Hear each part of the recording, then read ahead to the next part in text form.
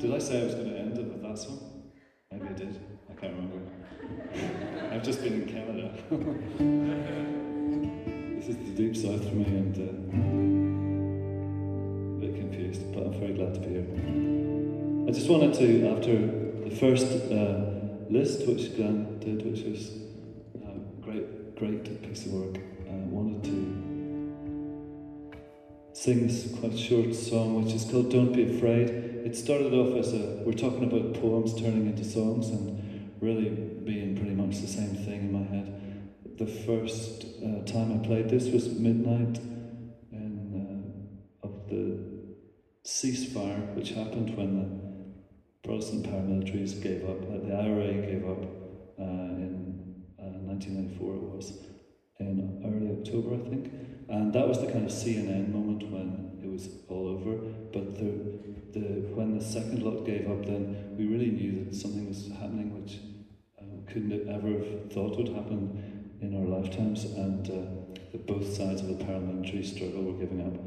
And when the first ceasefire happened, somebody gave out an order to remove the helicopters from the skies of Belfast, because it only really took 1 or 2 or 3 helicopters above a city of 500,000 people to pretty much to affect every single person who was living in it, rich or poor, or however he lived. And the night of the first ceasefire, they stopped, and I wrote a sort of Zen poem called The Sound of No Helicopters, which is extremely short, and I put it under my pillow. It was a very incredible day, that. And when the second ceasefire happened, we all went to, I was playing a gig by coincidence in the middle of the city, right downtown, very close to where they built the Titanic. And it was after which the Belfast shipbuilding industry went downhill very quickly.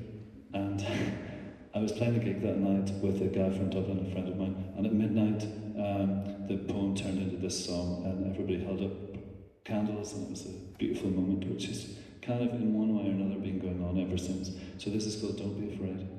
And in Atlanta, with your heritage of civil rights, I know it's deeply embedded in your soul as well. So this is Don't Be Afraid.